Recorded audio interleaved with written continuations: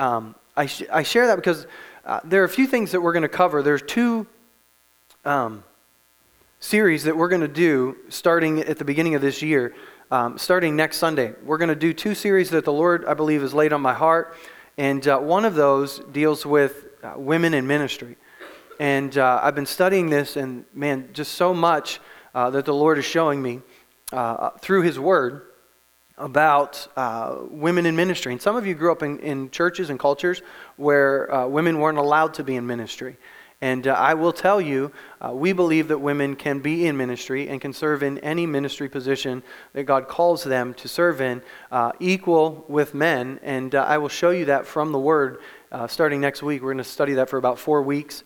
And I believe that some things have been twisted and misinterpreted and have really stifled what the church could do. The second is in regards to the Holy Spirit. We're going to look specifically at 1 Corinthians 12, 13, and 14, and we're going to talk about those. And I believe those are two things that any good enemy would love to sabotage the weapons of the opposing force. And the enemy, I believe, has tried to take women out of the picture and tried to take the Holy Spirit out of the picture. And in many ways has been very successful in doing that, and has absolutely hindered the body of Christ from being all that it can be because of those two misunderstandings. And so we're going to try to clear those up over the next couple months together. But today, we're going to wrap up our 21-day time of consecration and prayer. And as we've been going through this 21 days of consecration and prayer is rooted in the 2 Chronicles 7:14 verse. And that verse says, "If my people who are called by my name will humble themselves and pray and seek my face and turn from their wicked ways, I will hear from heaven, I will forgive their sin, and I will restore their land." And so the 3 weeks of this process have been based on that scripture. And week 1, we have focused heavily on humility, not meaning that now that we've been through week 1, we don't need to humble ourselves anymore, but has focused on the aspect of humility. Week 2 focused on seeking His face, and week 3 has focused on turning from our wicked ways. And our wicked ways don't have to be gross sin. They don't have to be murder, lust, pornography, hatred, gossip. It can be just something as, I've broken covenant. My wicked way is I've been offering you just little bits when I'm supposed to be, I've been acting like a baby when I'm supposed to be a toddler. I've been acting like a toddler when I'm supposed to be a teenager. I've been acting like a teenager when I'm supposed to be an adult spiritually. I mean, that can be a wicked way. And unfortunately, in the church world, many times, we humble ourselves before God, we pray, we seek His face, but we don't turn from our wicked ways. And then we get back into the exact same mess we were just in, and so we repeat the cycle. We humble ourselves, we pray, and we seek His face. And somewhere along the line, about your teenage or young adult years, spiritually, the Lord's like, turn from your wicked ways. Okay? Do something different. You want a different result, but you're not going to get it if you keep doing the same pattern that you've done before. And we're going to look at that. And a lot of times when we start to say things like this, guilt and condemnation come up. That's not from God. Sorrow comes from God, sorrow that leads to repentance. But this idea that I'm so overwhelmed and now I'm not living up to whatever standard and I'm more overwhelmed, that's from the enemy. And if that's the thought that's in your head, that's not God.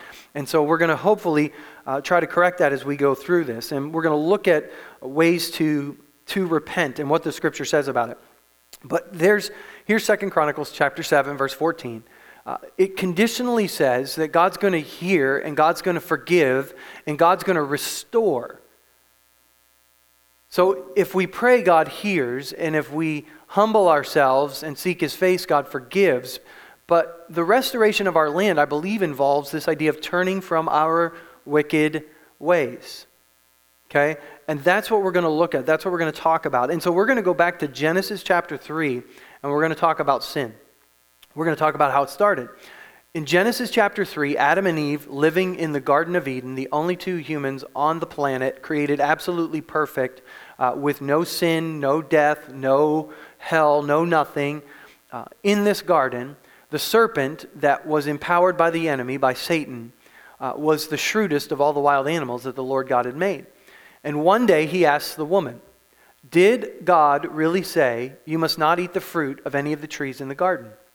"Of course, we may eat fruit from the trees in the garden," the woman replied. "It's only the fruit from the tree in the middle of the garden that we're not allowed to eat. God said you must not eat it or even touch it." And now, you may have heard that before, but God did not say you don't touch it. God said don't eat it. And Eve already is adding to what God said and said, well, we're not supposed to even touch it. "If you do, you will die." "You won't die," the serpent replied to the woman. "God knows that your eyes will be opened as soon as you eat it, and you will be like God, knowing both good and evil." Is that a true statement? Kinda. Because you won't die immediately, and your eyes definitely will be opened, and you will be like God in the fact that you now know, experience good from evil in a new way. The woman was convinced. She saw that the tree was beautiful and its fruit looked delicious, and she wanted the wisdom it would give her. So she took some of the fruit and ate it. Then she gave some to her husband who was with her, and he ate it too. At that moment their eyes were open, and they suddenly felt shame at their nakedness. So they sewed fig leaves together to cover up themselves. Well, now that's not what they expected. I mean, the moment they ate that fruit, they didn't expect this. Because they had been deceived. See, sin is deceptive. It looks good. It promises a whole lot of stuff. It promises one thing, in fact, but it delivers another. It promises us freedom, but it delivers bondage. It promises us relief, but it delivers torment. It promises us the good life, but it only delivers death. And many times we don't recognize it until after we've partaken. And we're like, that's not what I expected at all. Sin is deceptive. Then let's go to the first two brothers.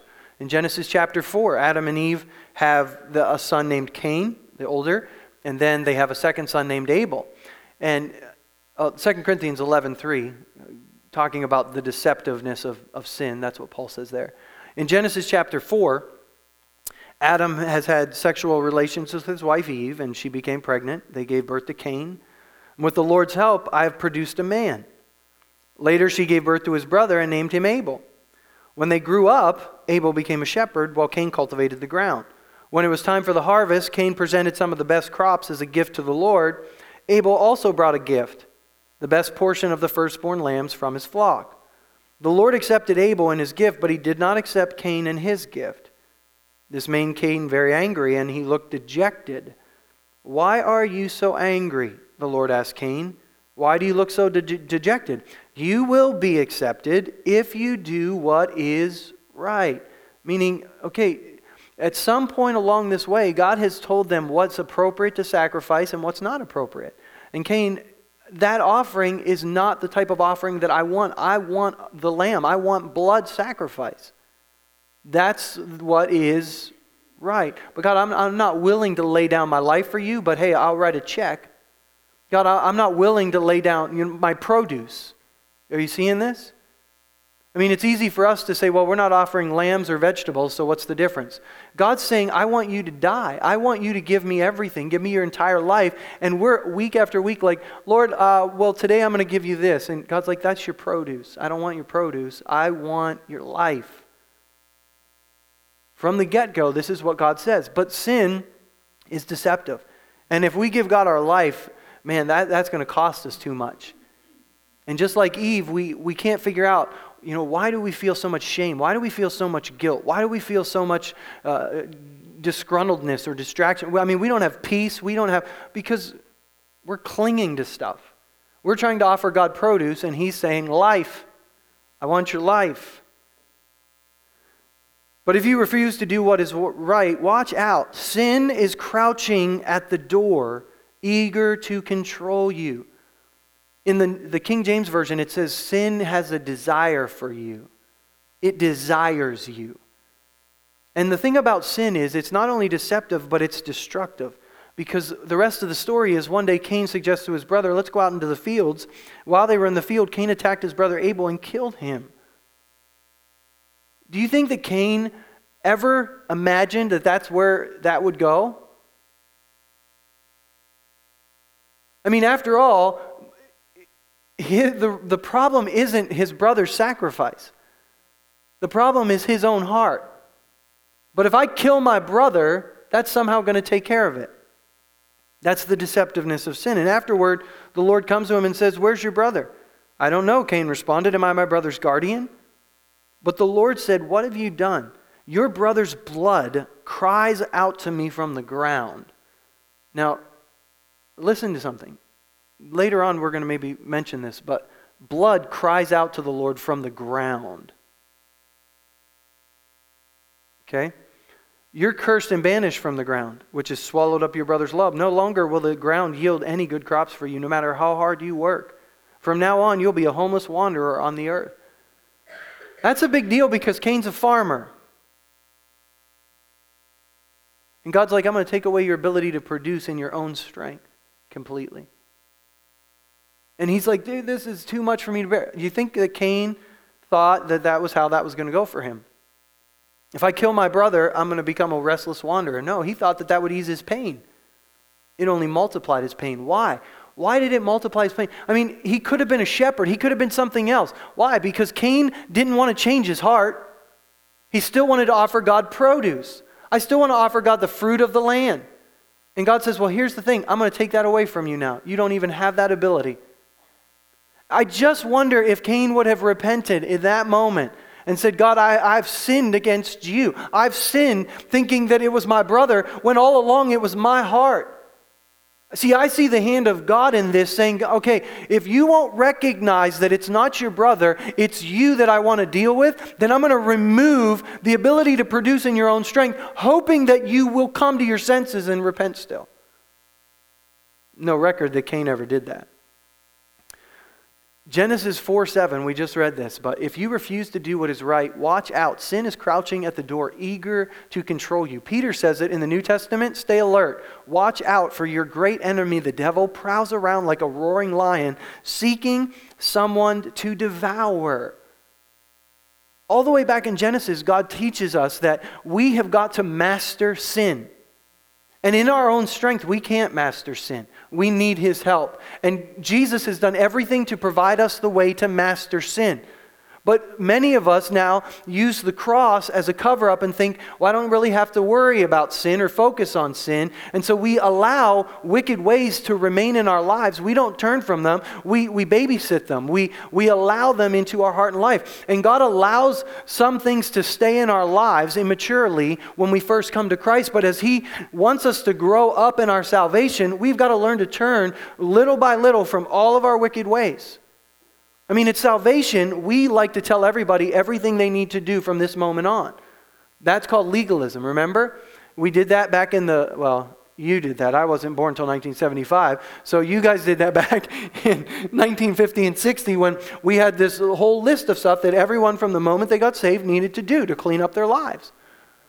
We still do that today. I'm just joking. It's not just you. For those of you born before then, we still do that today. But God doesn't work that way. God cleans us up and He keeps us from turning from our wicked ways little by little. Because here's the thing. When we accept Christ, we are positionally right before God completely and totally. In other words, it's as if we've never sinned, even though we're still immature and we're still making mistakes and we're still sinning. And we are learning to confess those sins, repent of those sins, and turn from them little by little by little. I mean, if we are still trying to turn from something that God already dealt with way back at the beginning, and we like to excuse that and think, well, it's not a big deal. It is a big deal. Can I tell you why it's a big deal? Because sin is destructive and sin is deceptive. And sin will take you further than you ever wanted to go, and it will keep you longer than you ever wanted to stay, and it will cost you more than you ever wanted to pay. And a loving God will not allow us to keep those things in our lives, watching it destroy us. And so He'll come and make us uncomfortable. He'll come and kind of twist things into our hearts and make our hearts hurt so that we repent of them. Not because he wants to take, but because he's seen where that path ends.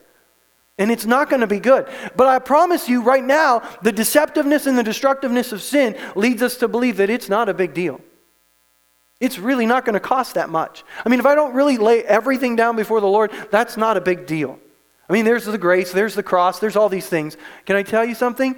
We're fooling ourselves. We're deceiving ourselves with the deceptive nature of sin. Get it out of our lives. The spiral continues in Genesis chapter 6. Oh, I forgot that one too. Romans chapter 6. I should look at my notes more. Don't let sin control the way you live. Paul says it. Don't let sin control the way you live. Don't let any part of your body be an instrument of evil to serve sin. In Genesis chapter 6, the Lord looks at the wickedness of the earth, and he knows that everything that they imagine is consistently and totally evil. And so he destroys the earth with a flood, but he protects Noah and his family and then repopulates the earth from them. But Jeremiah chapter 17 tells us the human heart is the most deceitful of all things, and it's desperately wicked.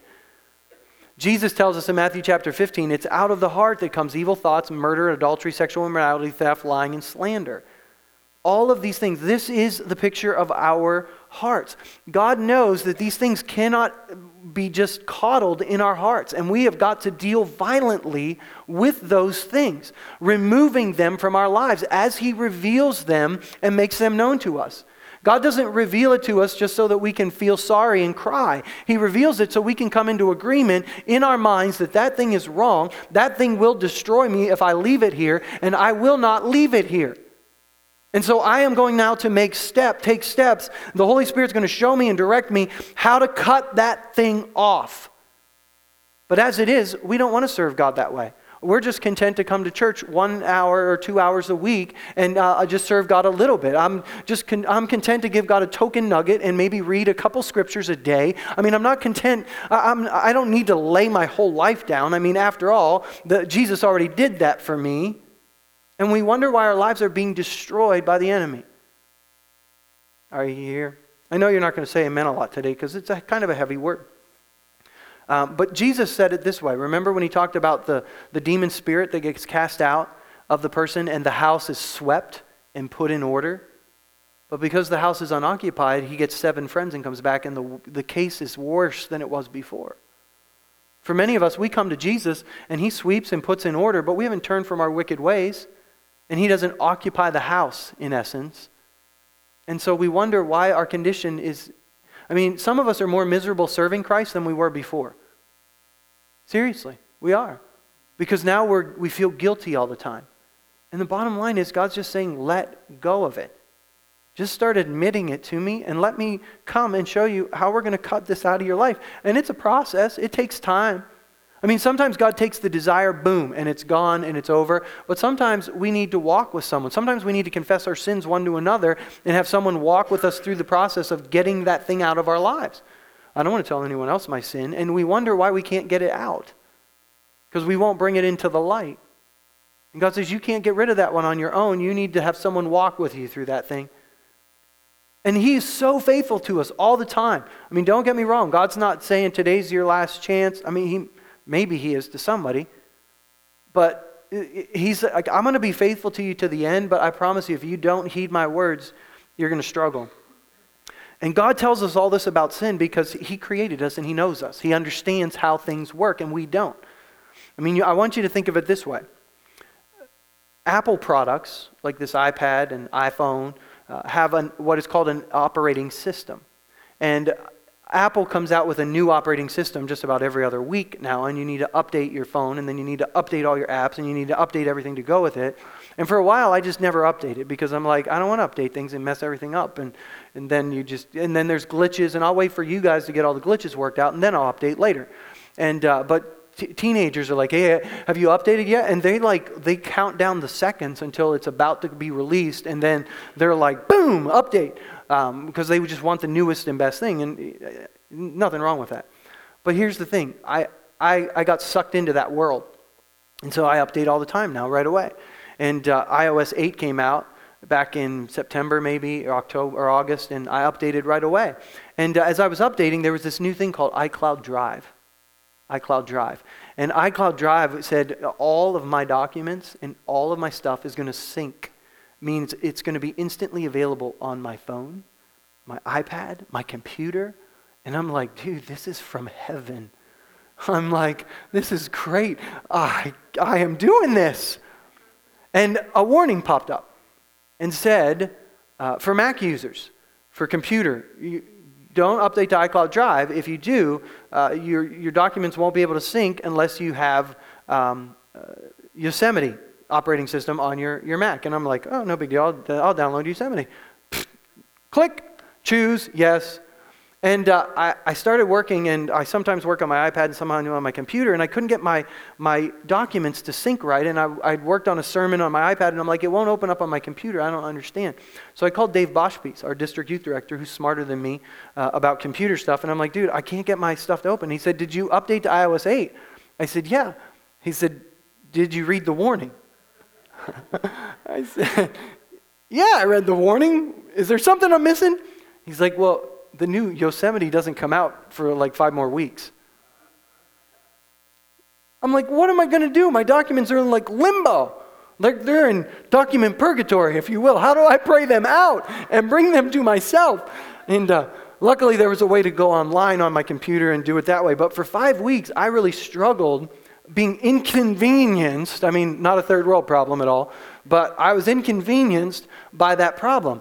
All because I didn't heed the warning. And that's a light and a funny way to illustrate it, but sin carries that same warning. And God has like blasted these warnings all up on the screen, and we're like, yeah, I've heard that before, click. And we click out of it thinking, yeah, I know that, I've heard that, and we wonder why our lives are being so in turmoil because we won't heed the manufacturer's instructions. And we're deceived thinking, but iCloud Drive looks so good. That thing looks so good. And the moment Eve ate it, she realized he was right all along. And the problem is, until we surrender everything completely like that, we don't recognize God was right all along. And the enemy keeps twisting it and lying to us all the time. This idea of repentance, this word repentance, in our prayer guides, Rhonda defines it this way as we, in kind of the pages preparing us for this week. Repentance is a free decision made possible by God's enabling grace to confess and turn from sin as we hear and believe the gospel. The definition of saving faith as mere trust in Jesus as Savior is wholly inadequate in the light of God's demand for repentance. Defining saving faith without including a radical break with sin dangerously distorts the biblical view of repentance. The repentance that God's grace makes possible through the cross involves a grief, a genuine regret for sin, and a decisive turning away from sin. Biblical repentance honestly confesses sin, renounces and turns from sin, and turns to God through the Lord Jesus. Saving faith is a repentant faith. What repentance is literally is telling our minds something is true that our minds don't already believe. Now you may have been raised in church, and so you may think, well, my mind already believes that. But our mind doesn't really believe it until it changes the way we live. See, Romans chapter 12 verse 2 says, don't copy the behavior and customs of the world, but let God transform you into a new person by changing the way you think. And see, as our minds literally start believing that sin is what it is, and that just allowing any portion of it into my life leads to destruction and death, and I want no part of it, our lives won't change. Until we fully begin to grasp the deceptiveness and the destructive nature of sin. And here's the thing, we're so good at seeing it in other people. Not so good at seeing it in ourselves. That's why we have the Holy Spirit. But if we don't quiet ourselves and listen to His voice, we can go through life thinking we have got all of it covered. If we don't take time to just say, Holy Spirit, just show me, what am I doing? As we read the Word, as I read the Word today, just help it cut away at more of the gunk in my life today.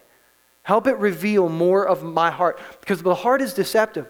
My heart is so deceptive that I am sitting here today, Lord, thinking that I'm done, I'm good, I've got it covered. Or I'm just thinking in generals, thinking, okay, I know there's things to work on, but God, I need you to be specific. Generals aren't going to cut it.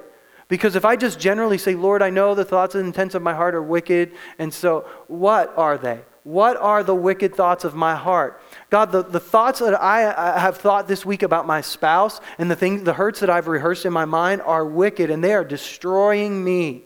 That's the difference between specific. Because now I know what to do. Now I know what thoughts to take captive. Now I know what things to change. As long as we just generally repent of our wickedness, nothing changes. And the Lord comes and He gets specific in our lives, not so that we feel terrible, but so that we know what to cut off out of our lives. Does that make sense?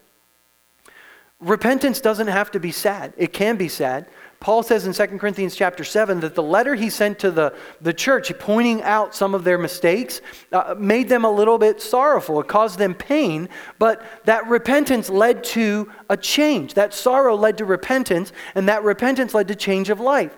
Now, if our sorrow is a type of sorrow where we can't shake the feeling of guilt, that's a worldly sorrow that leads to death and destruction. Godly sorrow leads us to repentance. When God is the one making me sorry for my sin or pointing out my sin to me, then it leads me to agree with Him and say, God, you are absolutely right. Man, this is ridiculous. It is wicked. It needs to get cut out of my life. Forgive me. Cleanse me of this. Covered, done, no need to feel guilty now, and show me what needs to change. And so we are now going to develop a plan to get that out of my life, because that thing will destroy me if I don't get it out of my life. So thank you, God, for pointing it out, showing me how to get it out of my life. And sometimes we weep when we do that, and sometimes we're excited when we do that. It doesn't matter, as long as we do that. Now, here's the thing. If you confess it and then you just walk around for a week, man, I'm just such a wretch. That's worldly sorrow. That's the enemy pointing out that sin to you. Do you see the difference? One leads us to repentance. One leads us to condemnation and guilt. It's destructive. Either way, we admit it and we take the steps. The problem is we continue in sin because we haven't fully agreed that it's destructive. I mean, yeah, it's bad I got caught. It's bad it's keeping me out of heaven. It's bad it crucified Jesus. No, it's bad, it's deceptive. And it will bring you to a place where you no longer recognize it or hear the Lord. It will bring you to a place where it will destroy you and destroy people around you. And God isn't saying that in an angry tone. He's saying that in a pleading tone. I know where this is headed. Hear me and repent. Turn from your wicked ways. Don't coddle it anymore. Hebrews even tells us if we deliberately continue to sin after we've received this knowledge, there's no more sacrifice that will cover that sin, because we will go down a path where our conscience will become so seared we will no longer hear. Jesus tells us this in Matthew chapter 5. If your eye, even your good eye, causes you to lust, gouge it out, throw it away. It's better you to lose one part of your body than your whole body be thrown into hell. If your hand, even your stronger hand, causes you to sin, cut it off, throw it away. Better for you to lose one part of your body than your whole body to be thrown into hell. Again, Jesus is not implying that his blood is not sufficient to cover us in a way that one mistake and we're cast into hell. I mean, that's what legalism taught. Legalism was this whole process of, I know Jesus paid for my sin, but He's just waiting for me to do something wrong, and then I'm going to be cast into hell. I mean, if Jesus comes back and I'm watching a bad movie, then I ain't going. As if the blood of Christ isn't sufficient enough to cover our lives. Now, if Jesus comes back and we're watching a bad movie that the Lord has said over and over and over and over and over and over, get that thing out, I don't know about that one. Okay? Because we're living in willful disobedience to God. And we have not yet come to the fact that God said, get this thing out of my life, and it's still in my life. I don't believe this is destructive. I don't believe this is as bad as God says it is.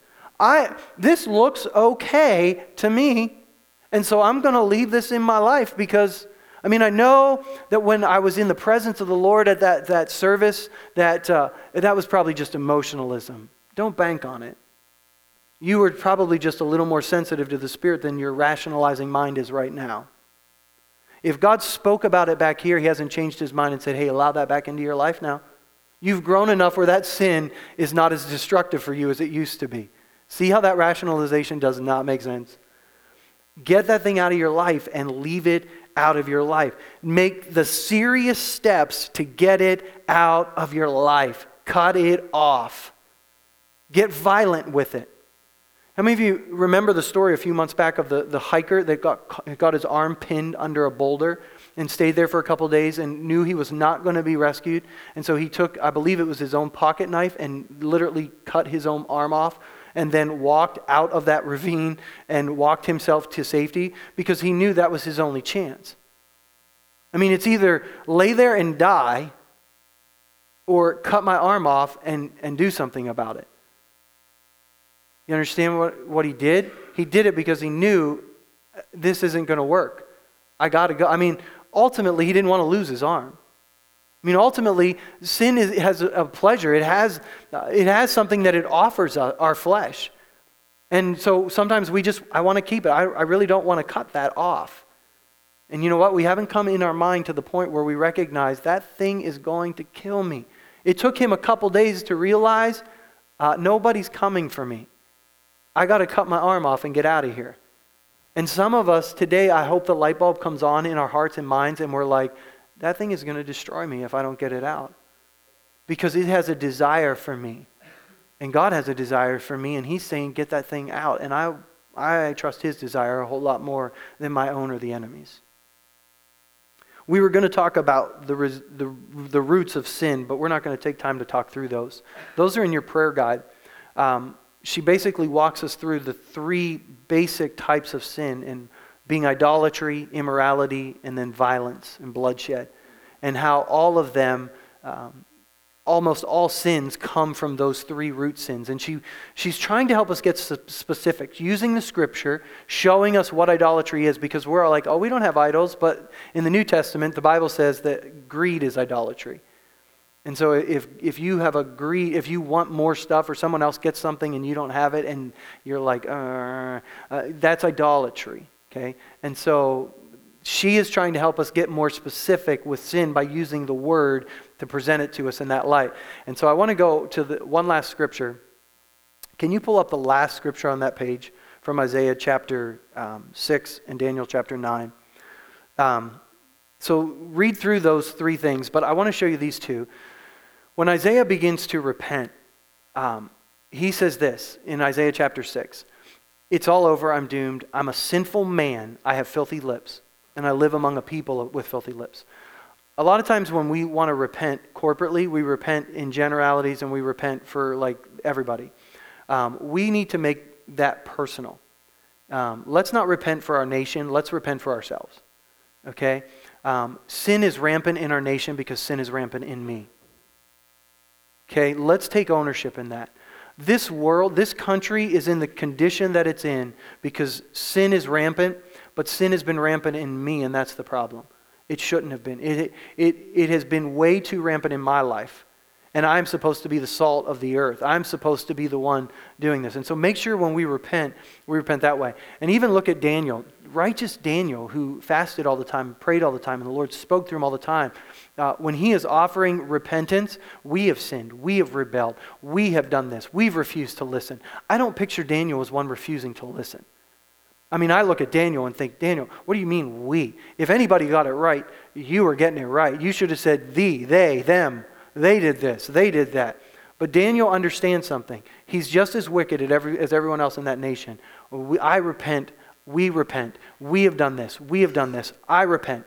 I am repenting today. And that's what Daniel says before that, and then Daniel says again after that. And so as we take time, and that's how we're going to end this service, we're going to put some music on in just a moment. You've got a few minutes. I want to encourage you to sit in the presence of the Lord as much as you can. If you've got your prayer guide with you, open that back up, go through today's devotional, look through some of those scriptures, look through some of the scriptures I've shared with you today. Begin to ask the Holy Spirit to show you what needs to be done. What do we need to turn from today? And so, Father, that's our prayer today. I thank you that you love us enough, God, that you continue to repeat these warnings. God, your word says that your Spirit won't always strive with us. That there does come a point where our hearts can become so hardened that we just no longer hear your voice. There can come a point in our lives where we just reject your voice so much. God, we don't want to come to that place. And so today, we want to turn from our wicked ways. Holy Spirit, I want to turn from my wicked ways. And I need you, through your word, to show me those things. My heart is deceitful. The sin is deceitful. And I need the truth of your word to shine a light today. I need you to show me the areas that need to be cut off, some things that need me to start getting more violent with. I can't coddle those wrong thoughts. I can't coddle those wrong behaviors and practices anymore. Things have got to change, and I need you to direct my steps. I need you to show me that path. I want to come into agreement with your word today that calls sin, sin. And I want to walk in truth from this moment on. And so, Holy Spirit, as we take these moments and we just wait before you, I pray that you would speak to each of us. That you would make your presence known and felt. God, that you would bring a sorrow over our sin that leads us to repentance. And that you would help us to reject the worldly sorrow that wants to just condemn us and wants to maybe, God, even cause us to become paralyzed and not able to deal with the things that you want us to deal with. And so I pray for a true repentance to fall in our hearts today and throughout this week as we just continue to wait before you and as we continue to turn from our wicked ways. We pray it in Jesus' name. Amen. Stay as long in this atmosphere as you'd like. Whenever you need to leave, please just leave quietly. Let this be kind of an atmosphere of prayer and just seeking the Lord for these few moments for those that want to remain even a little bit longer.